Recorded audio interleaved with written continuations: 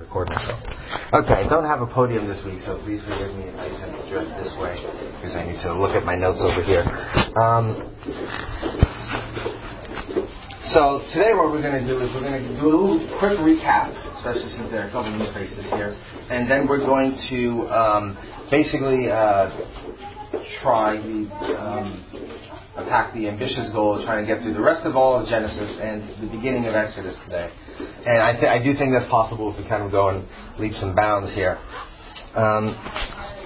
So we looked at the first two themes that we covered last week were the themes of Eden and expulsion, both in Genesis, and we just covered the first three chapters. And the two themes we'll be diving in today are the theme of election and enslavement. You'll notice here just from the bracketing that I've done on the board that the first three basically cover the book of Genesis.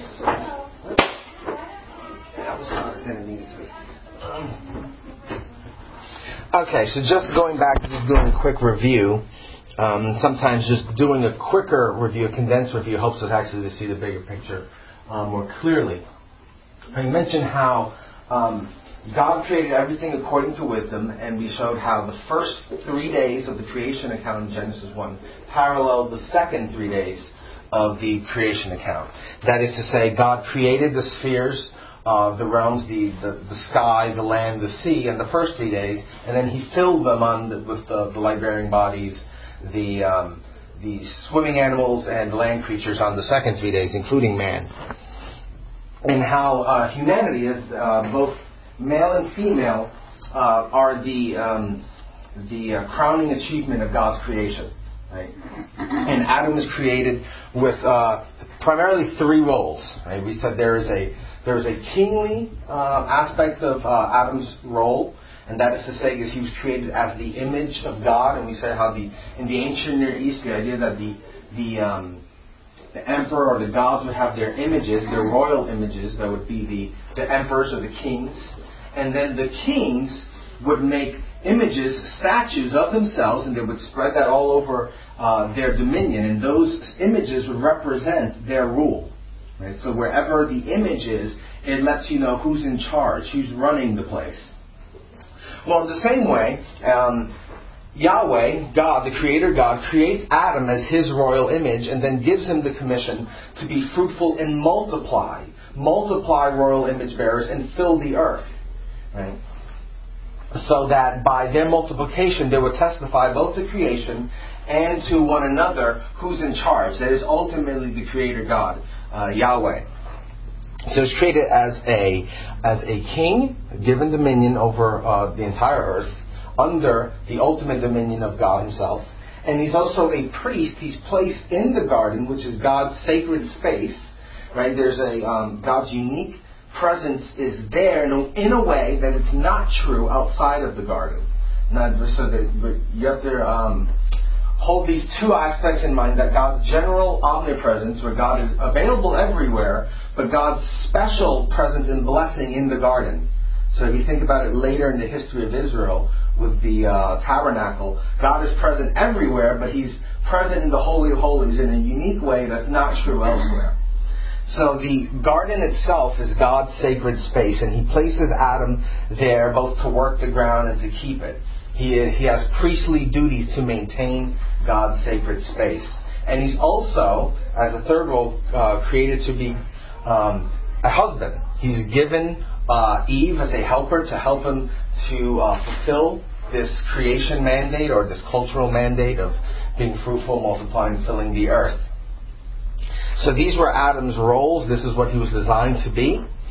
And then we looked at in Genesis 3, the full narrative, how God's original plan for creation, that His kingdom would come to earth by means of godly image bearers, right, ruling and reigning over the earth. We mentioned how in Genesis 3, that plan essentially gets derailed. Right? And Adam, in his rebellion, in his eating of the fruit of the knowledge of good and evil that he was forbidden to eat, those three tasks that he was given are all essentially inverted. He, instead of ruling, having dominion over the animals and over all creation, instead he submits he submits both to his wife and he submits to the lures and the temptations of the serpent. He fails in his priestly role in that he is to guard the sacred space, but meanwhile he allows in this unclean animal, this serpent that comes in to challenge the authority of Yahweh, the Creator. And he fails as a husband in that he has not properly both instructed and protected his wife, who the serpent came to first. You remember in the Genesis account, the serpent comes to Eve first, and then Eve, when she takes the fruit, she gives to her husband who's with her. And so he fails in these three roles. And crucial to understanding that full narrative in Genesis 3 is very important verse, Genesis 3:15, which I described as the proto-gospel, the first mention of hope in the Bible, Genesis 3:15, where in the midst of a God-pronouncing curse, there's also this word of hope where he says, I will put enmity between the serpent and the woman, between her seed and his seed. Right? So there's going to be, ultimately, actually, best thing I should do is just read it, because I don't want to lose anything here. Genesis 3:15 says, and I will put enmity between you and the woman, he's speaking to the serpent, between your offspring and hers. He will crush your head and you will strike his heel. Right? So ultimately, the hope is placed in this idea of a coming serpent-crushing seed of the woman. Right? Somebody who is going to essentially deliver humanity from the one who brought sin into the world, right? Or introduced sin to Eve. Right? And the two tasks, the two primary roles of Adam and Eve are now also placed under a curse. Right? So Eve in childbearing and now has children through much pain. And Adam in his role of tilling the ground and working for food and for provision is now complicated because the ground is not easily going to give up its goods. And there's going to be thorns and thistles with that as well. Now, so once again, to think in terms of creation, fall, redemption, God creates. He has this kingdom plan by which His kingdom is going to come on earth through the godly rule of human beings. Right? And then it is derailed, right, just through this idea of rebellion against the sovereign creator of all creation. And then, finally, in Genesis 3:15, you have that glimmer of hope. Right? So God said, you will surely die in the day you eat of it. And yet they did not die physically. God spared them. God delayed judgment there. But nonetheless, you do have they both died spiritually, as Paul later talked about in Romans chapter 5. But it also, this chapter stretches, Genesis 3, stretches our understanding of what it means to die. Right? Because you notice what happens immediately after God pronounces curse on them. Anybody remember what happens to, what does God do with Adam and Eve? He expels them. Right. He throws them out of the garden, right? And then there's placed an angel with a sword that's blocking every way of getting back in. Right? So there's a sense in which we should extend our understanding of saying death also equals exile. They've been exiled from this perfect land that God has given them. Right? God's presence. Right. They're thrown, they're expelled from God's presence. Exile is a type of death. Right? So it expands our understanding of what it means to die. Okay, so that brings us to where we are today, which is Roman numeral 2 on your outlines. Like I said, now we're just going to be kind of jumping through the rest of Genesis. Immediately after the fall narrative of Genesis 3, what you find is essentially this snowballing effect of what happens now that sin is in the world. Right? So it starts off with one couple, and you have, in the very next chapter, you have the first instance of fratricide in the case of Cain and Abel. Right? So we're covering the idea from Adam to Noah. This in-between space here. I'm not going to get into the details of the story, but Cain and Abel both offer sacrifices to God. Cain's is rejected and Abel's is accepted. And this angers Cain to no end, and he winds up killing his brother. And when God calls him on it, when God says, "Where's your brother?" not because he doesn't know where he is, but because he wants Cain to be able to articulate what he's done, Cain simply brushes it off and says, "Who am I? Am I my brother's keeper? I don't know what's going on here." From there, I want you to notice in the end of chapter 4,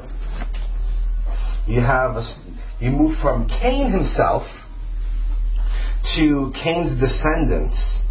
And you move from, it starts in this part I want to mention.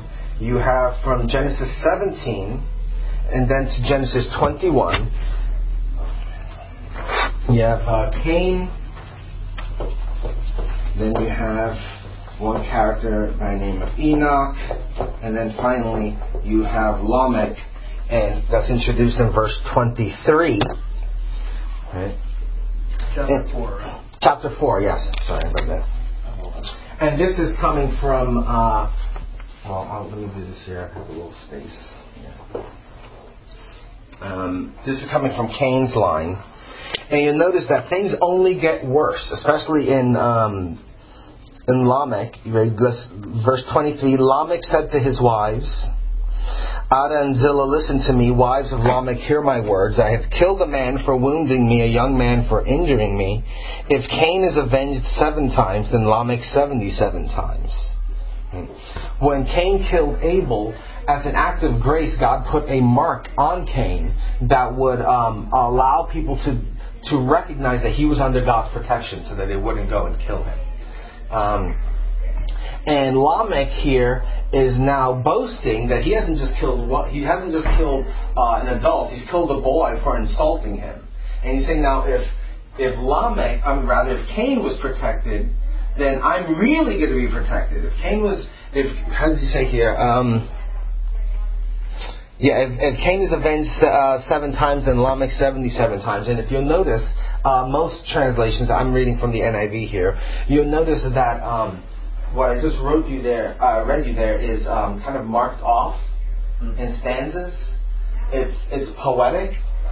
Essentially, this Lamech is fairly twisted. He's singing a song. That's basically, he's writing poetry to delight in what he's done. This is kind of showing the downward spiral of sin since the entrance in the garden.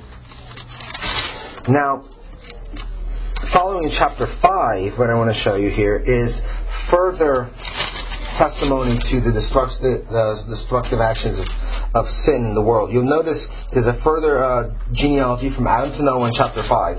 And what I want you to notice at the end of 6, 9, 12, 15, you have this constant refrain that such and such had children, and they had other sons and daughters, and the last thing is and they died, and they died, and they died.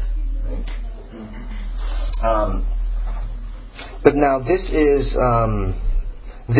Seth's line, which is after Cain killed Abel, Adam and Eve had another son, which Eve interpreted essentially as a replacement for Abel, and that would be Seth. Right. And what I want you to notice here is there's some paralleling here in these 2 lines, and this is simply playing out this theme that we saw in Genesis 3:15 of these 2 seeds. Right. Cain, especially by his actions, showing that he is one of the seeds of the serpent. And then you have the seed of the woman, the godly line, coming from Seth. Right? I noticed in 5:3 it says his son was in his own image. And Right. So there's a paternal kind of relationship that even between God and Adam, when God creates Adam in his likeness and image as well. So then when Adam has Seth, he's created in his likeness and image. This is why when Luke talks about the genealogy of Jesus, he goes back and he even says, he pushes it back to Adam, then he says Adam was the son of God. Right? Not in any biological sense, but in that parental, familial sense. So now just you also notice in chapter 5, verse 21, in Seth's line, there's also another Enoch. And finally, there is another. These aren't the same people. There's another Lamech, but this is not wicked Lamech. This is godly Lamech. This is Noah's father. Right? In verse 28 of chapter 5, when Lamech had lived 182 years, he had a son. He named him Noah and said, "He will comfort us in the labor and painful toil of our hands, caused by the ground the Lord has cursed." Right? Noah, the name Noah essentially means rest. So as Lamech holds his baby boy, he's saying, maybe this is the one through whom God is going to bring rest from the curse of the ground. And it's the same words in the Hebrew as in Genesis 3. The Adamah, the ground. Right? He's saying, maybe this is the one. Right? Lamech's hopes is that, Noah is that seed of the woman. Right? And finally, of course, he's not the ultimate seed of the woman, which is Christ, and that's the way Paul interprets it in the book of Galatians. Noah himself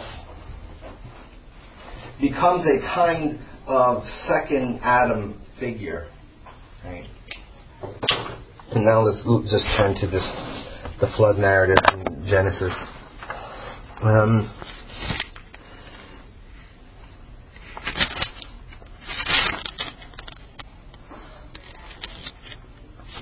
There's so many kind of theological landmines in Genesis. You got to know how to move around them in order not to start a rabbit trail discussion.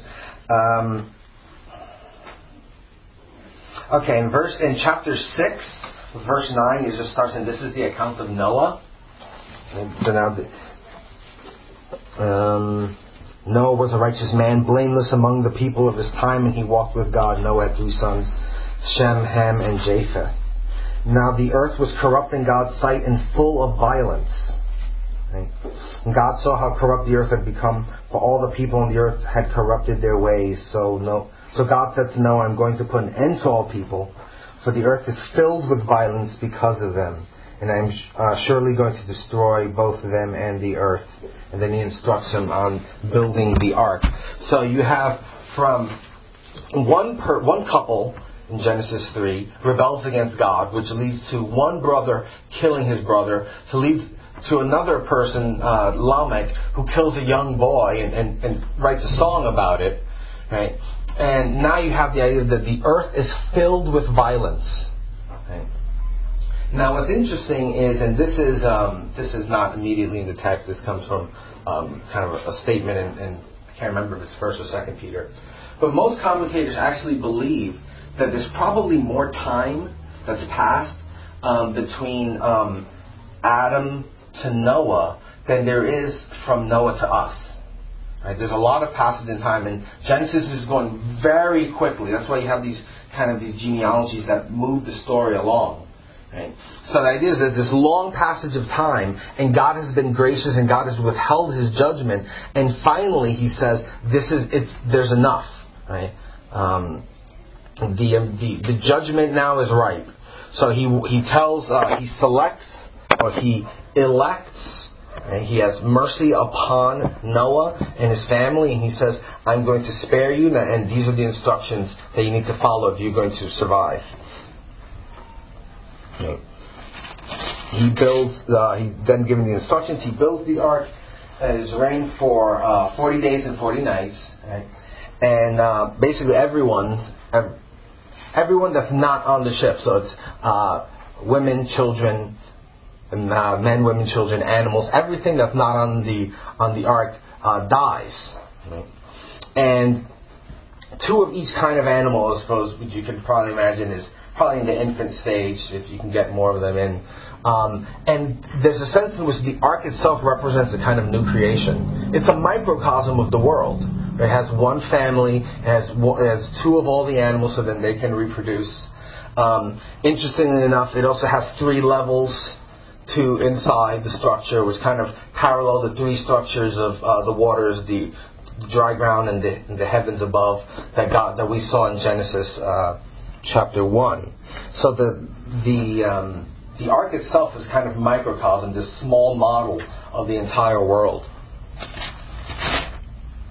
Now,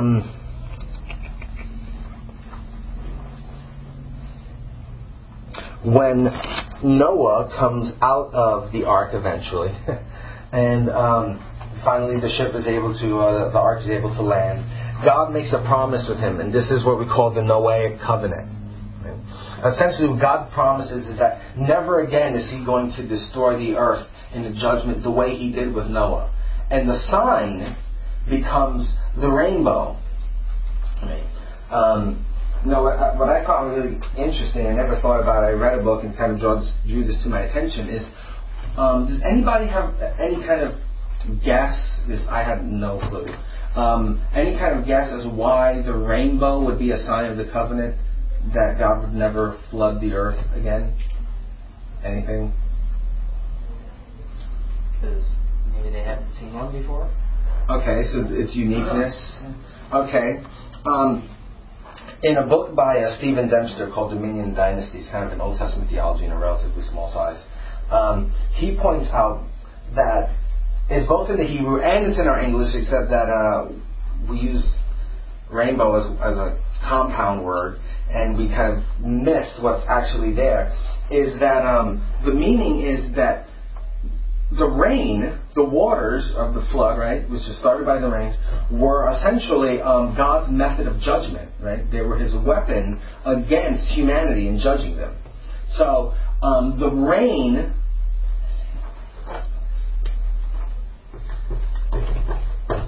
right, the bow is like a bow of judgment, right? So talking about weaponry, right? So a bow and arrow.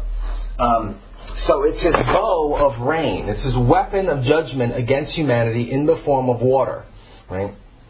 So the rainbow symbolizes that.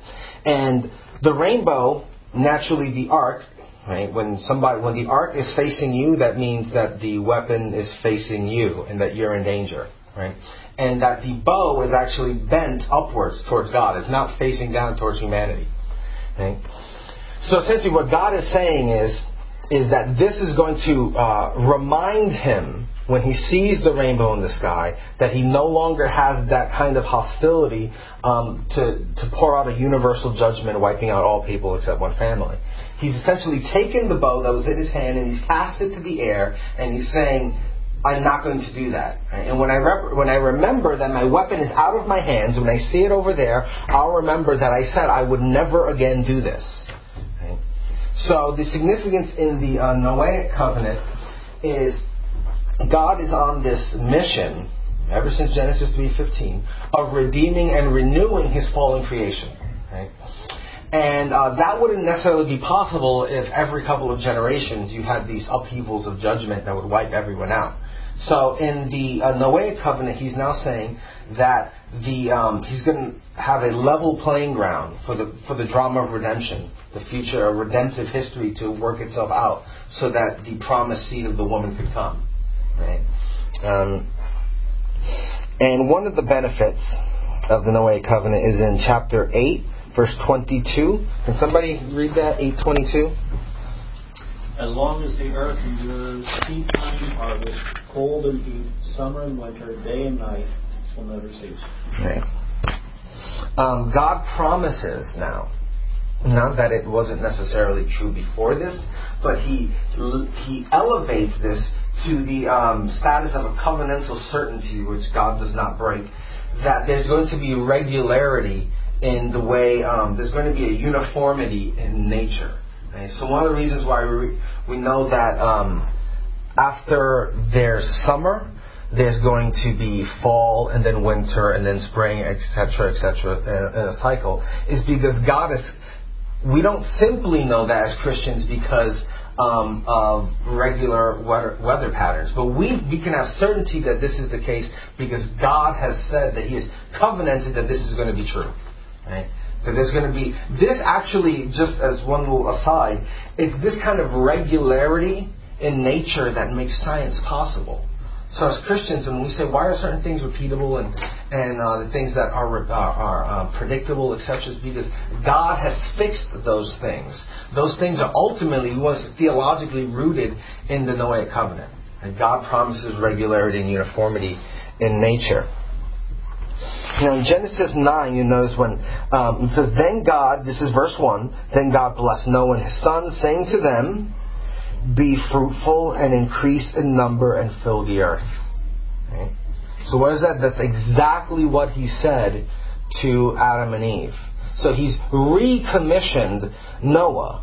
Right? So he's essentially, Noah has not stepped out of the ark, and God says to him, okay, we've wiped the slate clean, so now we're going to do something different. Right? Essentially, now that Noah comes out, he says we're going to get back to the original plan. Right? So Noah there kind of functions as this secondary Adam figure.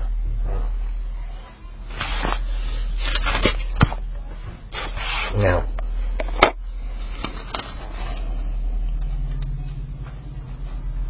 and just for clarity, in chapter 9, verse 8 through 11 is where you find the actual statement of the Noahic covenant. Right? He says, I will establish my covenant with you in verse 11. Right? And verse 9. Now I will establish my covenant. So you have the actual covenantal language found in chapter 9. Now, you would think that things would now get better. Right? He's essentially wiped the slate clean. All of these foul, dirty sinners have been destroyed, and the righteous, godly people have survived. But the truth is that even afterward, after the flood, when there's only one family still on the earth, and when God says, I'm never going to do this again, the flood, He says, I'm never going to do it again because of all the intentions of the hearts of men are only evil continually. In other words, it would justify judgment all the time. So He's not going to do it just simply on this basis. So even within this godly family of Noah, they still have the sin problem has not ultimately been dealt with. It's still in their heart. Right? And this shows itself out because, again, generations pass.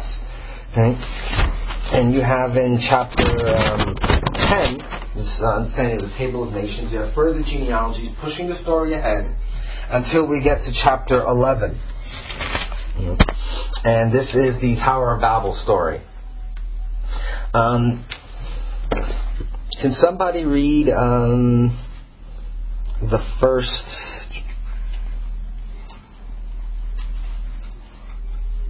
7 verses of chapter 11? Now the whole world can one day on these feet. As men moved eastward, they found a plain in Shinar and settled there. They said to each other, come, let's make bricks and bake them thoroughly. They used brick instead of stone and tar instead of mortar.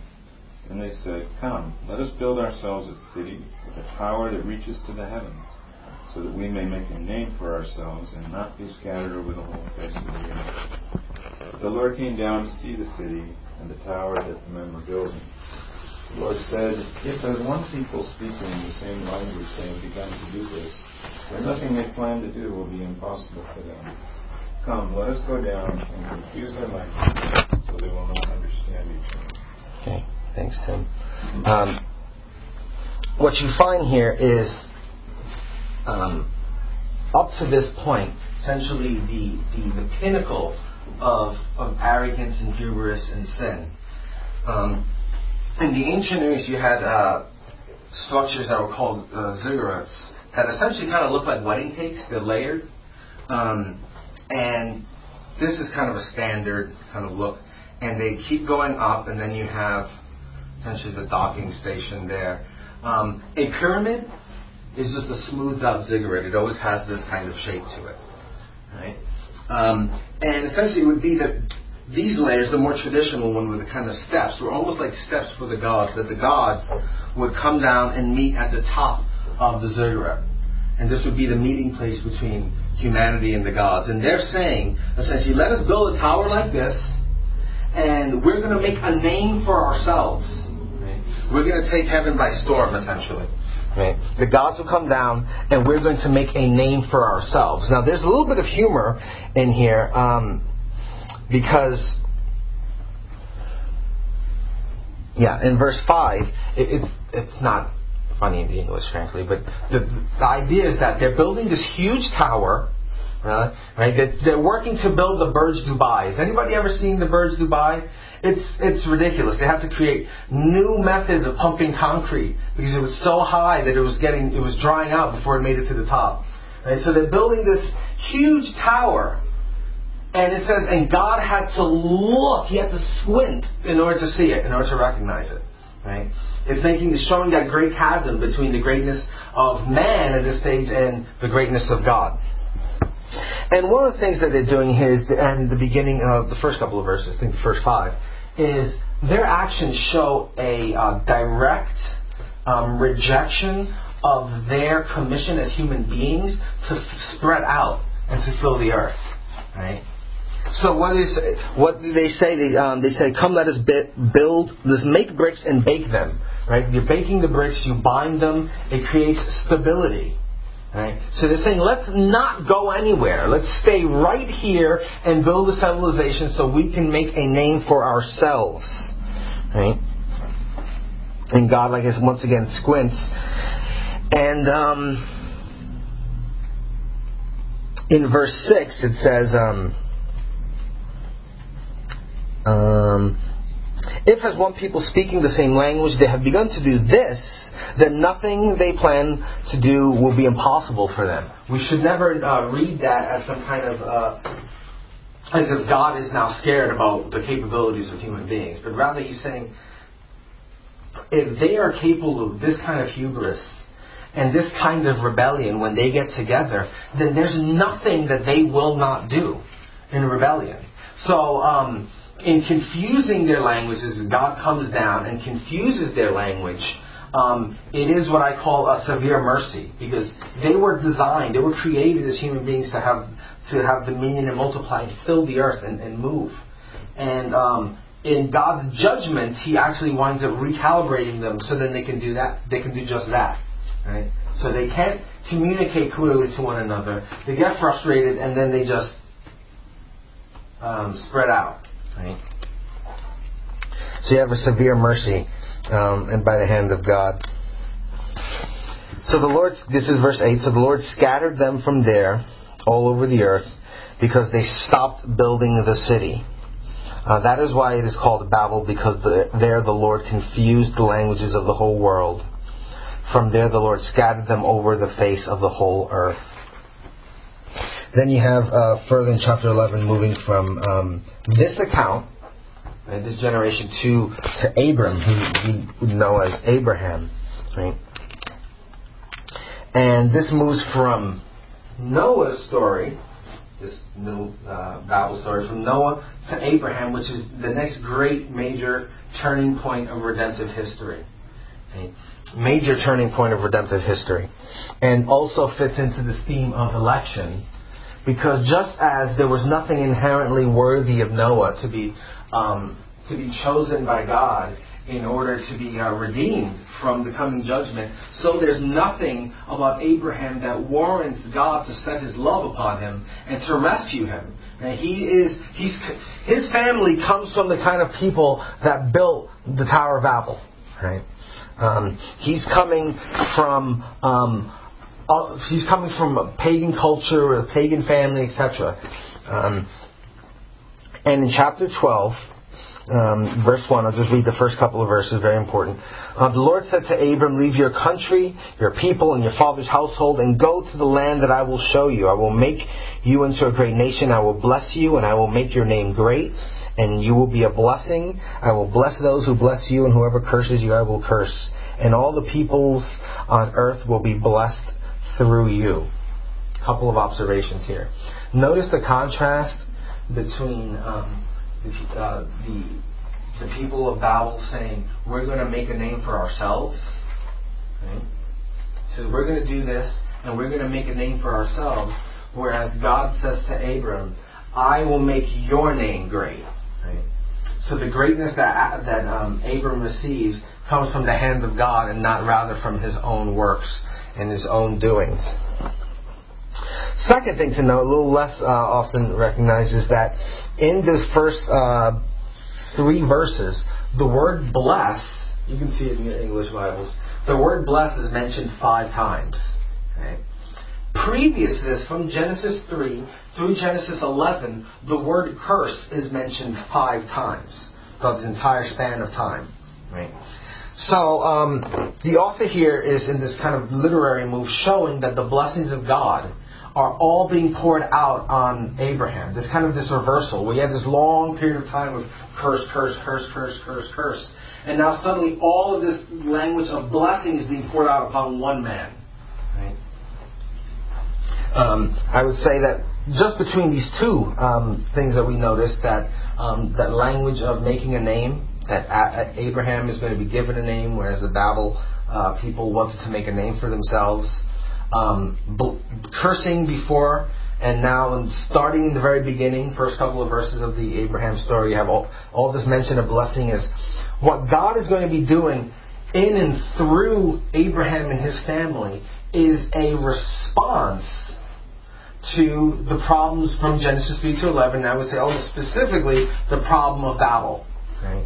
This idea of this great hubris and rebellion of humanity against God. Right? Also,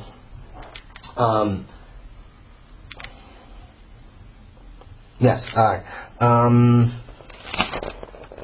don't want to skip anything here.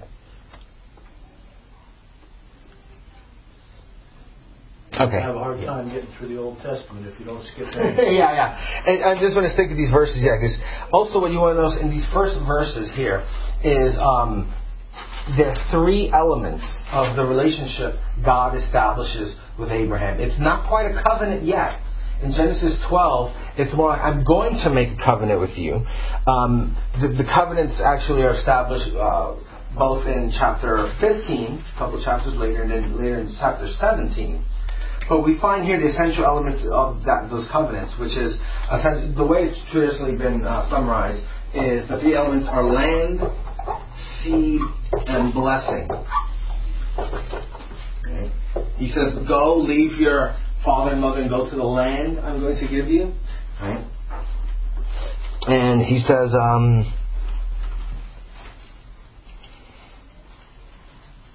where is he? I will make your name great. Okay, I will bless you. I will make you into a great nation. Right? We know here at this time that Abraham has no children. Right? His wife Sarah is barren and she cannot have children. The nation is like the seed part? Yes. Okay. Right? And then he says that not only is Abraham and his seed and his family going to receive blessing, but they're essentially going to be the conduit by which the blessings of God come to the nations. Right? All the peoples on earth will be blessed through you. Right? And one of the ways that they're blessed through Abraham is just what he said right before, because when they bless you, God will bless them. Right? I will bless those who bless you and curse those who curse you.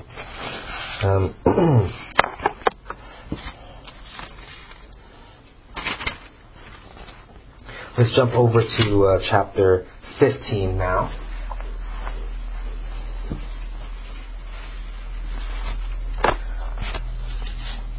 After this, I'm just starting at the beginning. After this, the word of the Lord came to Abram in a vision. Do not be afraid, Abram. I am your shield, your very great reward. But Abram said, O sovereign Lord, what can you give me since I remain childless, and the one who will inherit my estate is Eliezer of Damascus? And Abram said, you have given me no children, so a servant in my household will be my heir. And that was another ancient Near Eastern custom where if you did not have a biological heir, you could essentially select someone from your estate to receive your inheritance. In this case, Abraham is making those preparations with Eliezer of Damascus. Verse 4, so the word of the Lord came to him, this man will not be your heir, but a son coming from your own body will be your heir. And he took him outside and said, look up at the heavens and count the stars, if indeed you can count them. Then he said to him, so shall your offspring be. And Abram believed the Lord, and he credited it to him as righteousness. From there, I'm going to kind of skip ahead and summarize. Essentially, the Lord instructs him to make a sacrifice, and he cuts up various animals. And this was another ancient Near Eastern practice. He cuts up various animals and he separates the pieces, right, on various sides. And then Abraham, he has to fight off the buzzards from eating the carcasses. And he goes to sleep and he has this vision of this smoking fire pot that's moving between the pieces. Right? And essentially, this was, like I said, this was another ancient Near Eastern custom when people made covenants with one another. They would kill an animal, they would slay an animal, they would divide the pieces, and essentially both participants of the party would then move through the pieces, essentially identifying with the animal, saying, if I break the covenant, may I be like this animal, may I be destroyed. Right? It is interesting to note here that only God walks through the pieces here.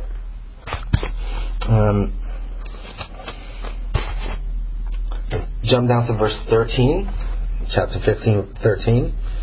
Then the Lord said to him, know for certain that your descendants will be strangers in a country not their own, and they will be enslaved and mistreated 400 years, but I will punish the nations they serve as slaves.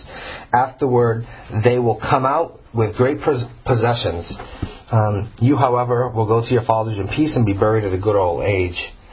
In the fourth generation, your descendants will come back here, for the sin of the Amorites has not yet reached its full measure. Verse 18, on that day the Lord made a covenant with Abram and said, to your descendants I will give this land. And then he marks out the borders. Interestingly, some have noted that the borders, the territory that he's marking, is very similar to the original kind of Eden territory. It's kind of going back to the launching pad, sending him back. And what's interesting is, like I said, the person who walks through the pieces identifies saying, may I be destroyed, may I be undone if I break this covenant. And God himself is doing this. And there's, I believe, a certain type of designed absurdity to this practice. At least in this case. God, the creator of all things, through which all things have come into being, and to speak about in terms of first chapter of John, right? If God doesn't exist, nothing else exists. Right? Your very existence right now, the breath that you breathe, is because God is sustaining you moment by moment. Right? So, it is impossible for God not to exist. So God cannot not exist. Right? But that absurdity, I believe, is built into it, because just as absurd as it is for God not to exist, it's equally as absurd for God to break his covenant, for God not to give Abraham what he promised him. Right? When God makes a promise in the context of a covenant, it is raised to the level of an absolute certainty, not a conditional thing. Right? God's promise to Abraham will be fulfilled. And it's going to come about first, right? Your descendants are going to have this land, and it's going to come about that your descendant is not going to be, your heir is not going to be Eliezer, it's going to be a son from your own body. The Lord believes, Abraham believes the Lord that this is going to happen, but he's still trying to think, how is it going to happen? Well, maybe God's going to work within the terms that I'm familiar with. Right? My wife Sarah cannot have a son, therefore we will work through the normal channels of our culture, and I will take my maidservant Hagar, and we will have a child, and that will legally be my child, and so therefore his descendants will inherit these promises that the Lord has given me. It's a perfectly reasonable assumption within the culture to say, okay, God is going to work in this. Clearly, my body's as good as dead. It's not going to happen biologically, at least not with Sarah. He has this child with Hagar, Ishmael, and which later on he finds out is not the son of promise. God assures him is going to come about by Sarah. And what you find is that all the matriarchs, whether it's Abraham's wife Sarah, or Rachel, or Rebecca, the wives of the sons Isaac and Jacob, all of them are barren. All of the matriarchs are barren. Right? And so every step along the way where God is fulfilling this promise, God is pushing this promise of Genesis 3:15 further. God is showing that He has to sovereignly intervene. He is the one that is working to bring this promise to its fulfillment.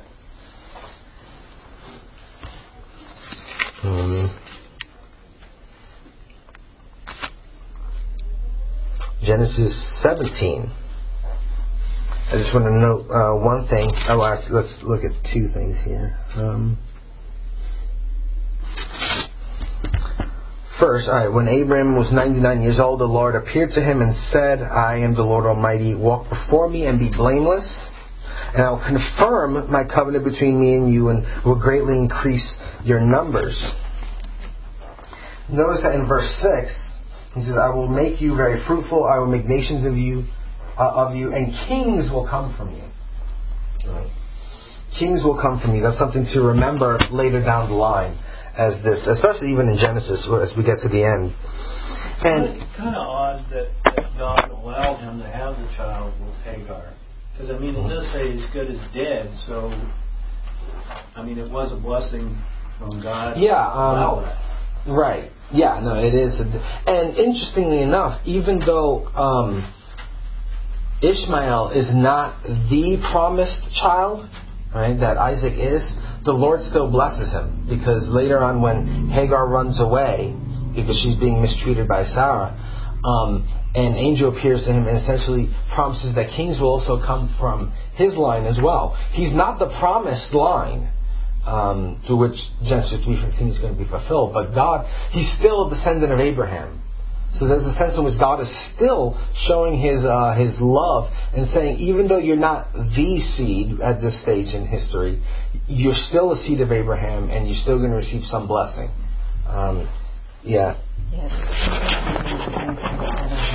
Just like Adam. Yeah, you do find themes kind of repeatedly coming up again. Quick question. But back in those cultures, wasn't the whole blessing passed through the eldest son instead of Yeah, you had the law of primogeniture, which is essentially that the oldest son gets a double blessing, double portion. That is to say, if you can break down your estate into thirds, the oldest son gets 2/3 and the youngest son gets 1/3. So Ishmael was in this case the oldest son. But another thing which you find, once again, is God not only intervening to cause the matriarchs who are barren to have children, He always winds up inversing that order. Right? Esau and Jacob. Yeah, so when you get to Isaac, who becomes kind of this transitional figure, a lot of time isn't spent on Isaac per se. To get to Jacob, when Jacob is born, they have twins. How equal can you be? They're being born at the same time. But one is elder, in this case by moments, but God says the older will serve the younger. Right? He inverts it to say, essentially this keeps coming through in various ways. God is saying, I'm not doing it through your ways. I'm not simply adapting myself to the ways that you would normally expect. I'm letting you know that all along the way, I am responsible for fulfilling this promise. Right? Two things there. One was that in the promise of seed, He says kings will come from Abraham, and also, importantly, He gives him the sign of this covenant. Right? You mentioned that the rainbow essentially becomes a sign of the covenant God made with Noah. Well, the sign that God makes, that God gives in His covenant with Abraham is the sign of circumcision. He gives the sign of circumcision, which was not unique in the ancient Near East, but is imbibed with a new meaning here as God's chosen people. He gave him the prophecy of his descendants being enslaved. Why? Well, in the midst of all this blessing, and then there's going to be this enslavement. Right. Well, one is because it's kind of letting Abraham know that I'm giving them the land, and in principle you're going to have the land, but you're not the one that's going to inherit this blessing. So He's kind of letting you know why there's going to be this time gap. And two is, where was that there? Chapter 15, crucial little statement he says there, which is in the verse 15, 16. In the fourth generation, the descendants will come back here, for the sin of the Amorites has not yet reached its full measure. Essentially using Amorites as a shorthand for the people who dwell in that land, right? Because he's sending them to a land that's already occupied. Right? He said, I'm giving you a land of people that's already occupied. So these people, the pagans, they are idolaters. God is going to pour out judgment upon them, right? But it wouldn't, essentially saying, it wouldn't be righteous to do it now. So there has to be a delay. So God, in the process of bringing the people into the land, God is both fulfilling His covenant promise to Abraham, and He's also exercising His justice and being right, saying now the Amorites are ready to be judged. So there's this kind of delay. God saying it's not right now. Just showing how God deliberates about these things. Even in bringing judgment, He will delay sometimes promises, delay blessings from His own children for the sake of justice. Right? Because it would be unjust to do it now as opposed to doing it later. And in the course of the stories of whether it's Abraham and Isaac or Jacob, you have all kinds of threats to this blessing of seed. Right? Think every time you have one of the patriarchs go into a land and then a pharaoh takes their wife. Maybe you remember, Abimelech this is a threat. This is the woman through which the seed is going to come through. Right? She's the conduit for this next generation and yet she's been taken. So you have this kind of narrative drama that goes on, saying, okay, what is God going to do now? How are they going to get out of this trouble now? And God continuously delivers them. Now, what's interesting here is that is there something in that, maybe in that is it Isaac and Jacob both did that kind of let their wives be taken? Is there something that they didn't trust in God and say, yeah, this is my wife? I mean, there's slight difference amongst interpreters, but the majority is that Abraham was telling a half truth, right? Because Sarah was, because I can't remember if it was Abraham and then Isaac or it was Abraham and Jacob. Abraham did, and then one of his son or his grandson did the same thing, where his wife was taken captive, and he says, "No, she's my sister," right? And essentially, he's using a half truth to deceive, right? Because he says, "Well, if I'm her husband and they want her, then I need to be taken out of the picture." And then either his son or his grandson just picks up the dad's bad mistakes, and say, "Yeah, in that case, there's certainly a lack of trust on whether or not." Do you stay faithful and say, God, if God says it's going to come through her, then ultimately God is going to deliver us from this. We just need to be honest and faithful. And I do think that there is a compromise there, where Abraham is willing to put his wife in danger. Right? He winds up putting her in danger, the very person who's going to be the seed bearer for the next generation, because he's concerned about saving his own hide there. But now what's interesting is you can separate the book of Genesis at least into a couple of sections here. I don't remember. I think it's 39. Let me just verify this.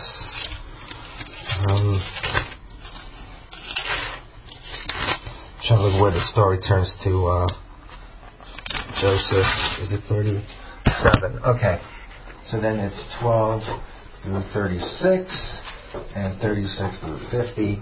Essentially, you have the primeval history from Adam to Babel. Then you have the patriarchal history, the stories of Abraham, Isaac, and Jacob, from 12 to 36. And then you have the Joseph story, taking up a third of the book there in 37 through 50.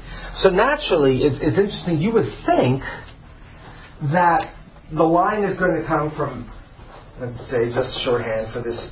Think Genesis 3:15, right? Seed of the woman. From Adam to Seth to Noah to Abraham. From Abraham to Isaac. Isaac to Jacob. And Jacob has 12 sons. Right? So you would assume, based on the bulk of the section of the book, that it would be Joseph. Right? That Joseph is going to be the one that inherits those promises to carry on the line. Now, there's a sense in which the entire nation is the godly seed, the seed of the woman. But you would think that the specific mandate, the specific task, the one who's going to carry it on is going to be Joseph. But interestingly, it's not. Right? And there's no kind of reason why this is possible. Why it turns out to be Judah. Just to,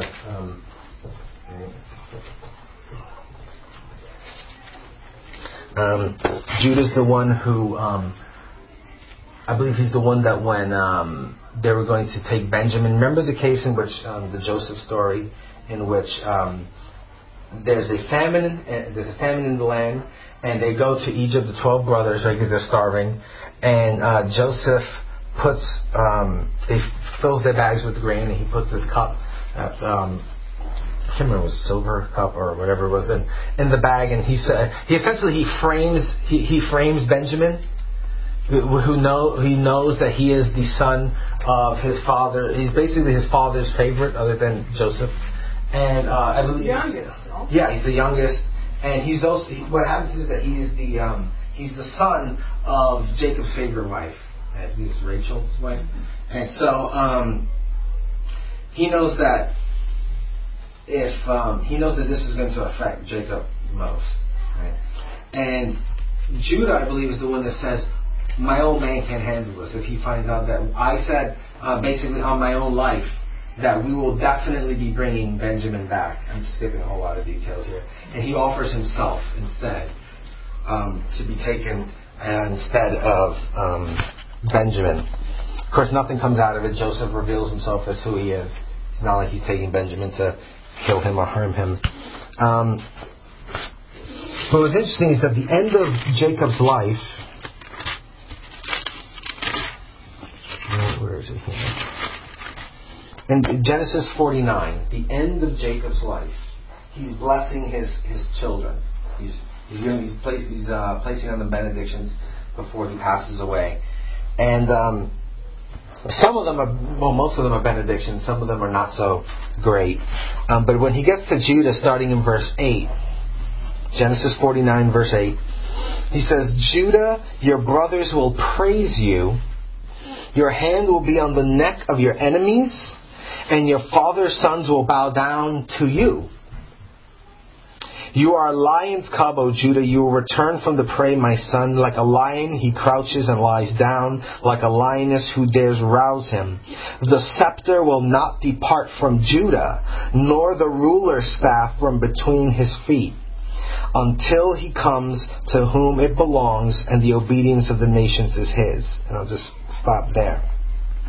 So I'm placing this benediction upon Judah. Surprisingly, like I said, based on the breakdown of the actual book, doesn't go to Joseph. The blessing goes on to Judah, and he describes Judah in royal terms. So he says his hands are going to be in his enemy's neck. He's going to have dominion over his enemies, and that he says the scepter will not depart from Judah. That's royal language. That's kingly language there, which is why I wanted to make a mention of that back in Genesis 17 with Abraham. The kings are going to come from Abraham. Right? Well, the king. So you have this kind of this filtering, right? What I call this winnowing principle in Genesis. And from Jacob specifically to Judah. It gets further narrowed as you get through the Old Testament. But this is probably the most progress within one book you find throughout the entire Old Testament, which is why I want to spend so much time simply on Genesis. And then from here we'll start jumping and leaps and bounds even further. Can I ask you a quick question? Sure. At the beginning of their time in Egypt, they were favorable status for a while. Mm-hmm. So how did this chosen people that God has called out to be separate not get integrated into Egypt during this time of favor, when the relations were good before the intermarry? Now, what do you mean by integrated? Like intermarry, and how did this group of people not adapt the Egyptian culture and the Egyptian language and the Egyptian way of life? Right. I think at least the shorter answer would be that they identified themselves, as is true throughout Jewish history, that they identified themselves as unique and as holy. That is to say, even when you're, or to use New Testament language, even when you're in Egypt, don't be of Egypt. Yeah. So they knew, okay, we're going to be in this city, or in this land, and we are going to work amongst the people, but we're not going to marry the people. We're not going to marry Egyptian women, etc. I think one of the ways of thinking about this is, again, in terms of what I call seed theology. You don't intermix between the seed of the woman and the seed of the serpent. This explains a lot how in the Old Testament you say, don't marry foreigners. It's not because God is against interracial marriage. It's a theological reason. Right? We know in the case of Solomon, he's saying, this is what happens. You take other wives that worship other gods, and they will change your heart. Right? This is why, even in the patriarchal narratives, they say, okay, we need a wife for Isaac.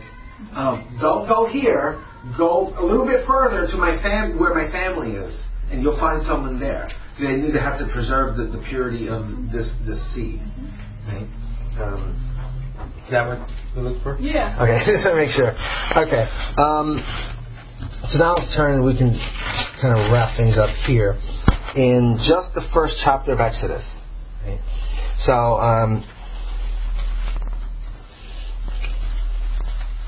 first couple of verses in Exodus give you a recap of how Genesis finished up. Okay. So it names all of the people that went into Egypt. And verse 6, now Joseph and all his brothers and all that generation died, but the Israelites were fruitful and multiplied greatly and became exceedingly numerous, so that the land was filled with them. That sound familiar? Look at all those key words there. They were fruitful and multiplied. They became numerous and they filled the land. The land was filled with them. This is, once again, like the commission to Adam. This is like the commission to Noah. Right? That is to say, and one thing you'll notice again, in terms of the Abrahamic covenant, is whereas God commissions and God commands Adam to be fruitful and multiply, right, and have dominion over the land that He's given him. And again to Noah, when he gets to Abraham, God promises him these things. He says, I'm going to increase you. I'm going to give you a land. Okay? And so now God's word is being fulfilled, as you find at the beginning of Exodus. Verse 8, then a new king who did not know about Joseph came to power in Egypt. Now, you read commentaries, you go through stuff, they try to figure out, is this, can they date it to a certain Egyptian dynasty? They think when they say a new king, some commentators will argue that it means essentially a new dynasty. Because you figure if I know Joseph and I'm the king and I train and I teach my son who's going to succeed me that these people are okay. Well, now if another dynasty comes into place, they have a whole different set of traditions. So you have this new king that comes in that does not know Joseph, who came to power in Egypt. Look, he said to his people, the Israelites have become too numerous for us. Come, we must deal shrewdly with them, or they will become even more numerous. And if war breaks out, we'll join our enemies, fight against us, and leave the country. Right. So there's a sense in which the Israelites in the land are, in one sense, good for the country. Right? So if they desert us, they leave us, they fight against us and leave, it's going to be Egypt's going to be worse off. So he says we got to keep them here, and we got to keep them fruitful in the sense of they have to be productive, but we're going to enslave them. Right? And I think the best way, and I'm not going to get to the rest of the chapter because then you immediately transition into the Moses story. But I think the best way to understand this first chapter, these first couple of verses, is again in light of seed theology. Always keep Genesis 3:15 in your mind. Okay? You have, again, this is another way of thinking about the seed of the woman being persecuted by the seed of the serpent. Seed of the serpent is not simply just like, for instance, Cain's line. It's those who are under the power, under the sway, under the influence of the serpent. Right? This is why Jesus, later I believe in the Gospel of John, can say to Jewish leaders that opposed him, you are of your father the devil. Right? But they're saying, well, wait, we're sons of Abraham. He's saying you're missing it. It's not simply by biological descent that one's a seed of the woman. Right? So anyone who's those who oppose and those who are against the work of God, in this case, are of the seed of the serpent. Interestingly enough, and this becomes kind of poignant throughout Exodus, is that kind of the national symbol, the mascot, right? Well, the mascot for Egypt was a serpent, right? So it became kind of this crystallized understanding that these people are. This is the devil's headquarters. That's the way that the readers would have understood this. Right? And if we accept that an idea that Moses is the one writing this, Moses is writing after the events that he's recording, right? He's probably writing to people, to a generation that's getting ready to go into the land that God has blessed them with, that God has promised them. And he's writing in such a way so as to draw connections so that they understand where they've come from and where they just came out of, right, and where they're going. So remember, they have these temptations in the wilderness of always saying, man, they'd be better off in Egypt. We had leeks and we had onions and we ate well. And he's saying, no, that was the devil's headquarters. Right? This was the people of God under the persecution of Satan. Right? That's what we were doing. That's what was going on in Egypt. Right? So when we come back next week, we have to think in terms of the Exodus, not simply a cool historical event, but rather it is God's deliverance of His people from the power of Satan.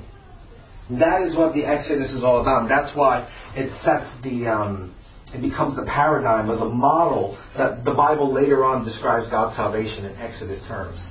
Well, it starts with Passover. Well, right. I mean, I'm thinking, when I say the Exodus, I mean the entire kind of complex of events that goes on. I'm just using it as a shorthand. Okay. Any last questions before we wrap up here? I apologize for being a talking head. I just had a lot to cover today. Okay, so let's close.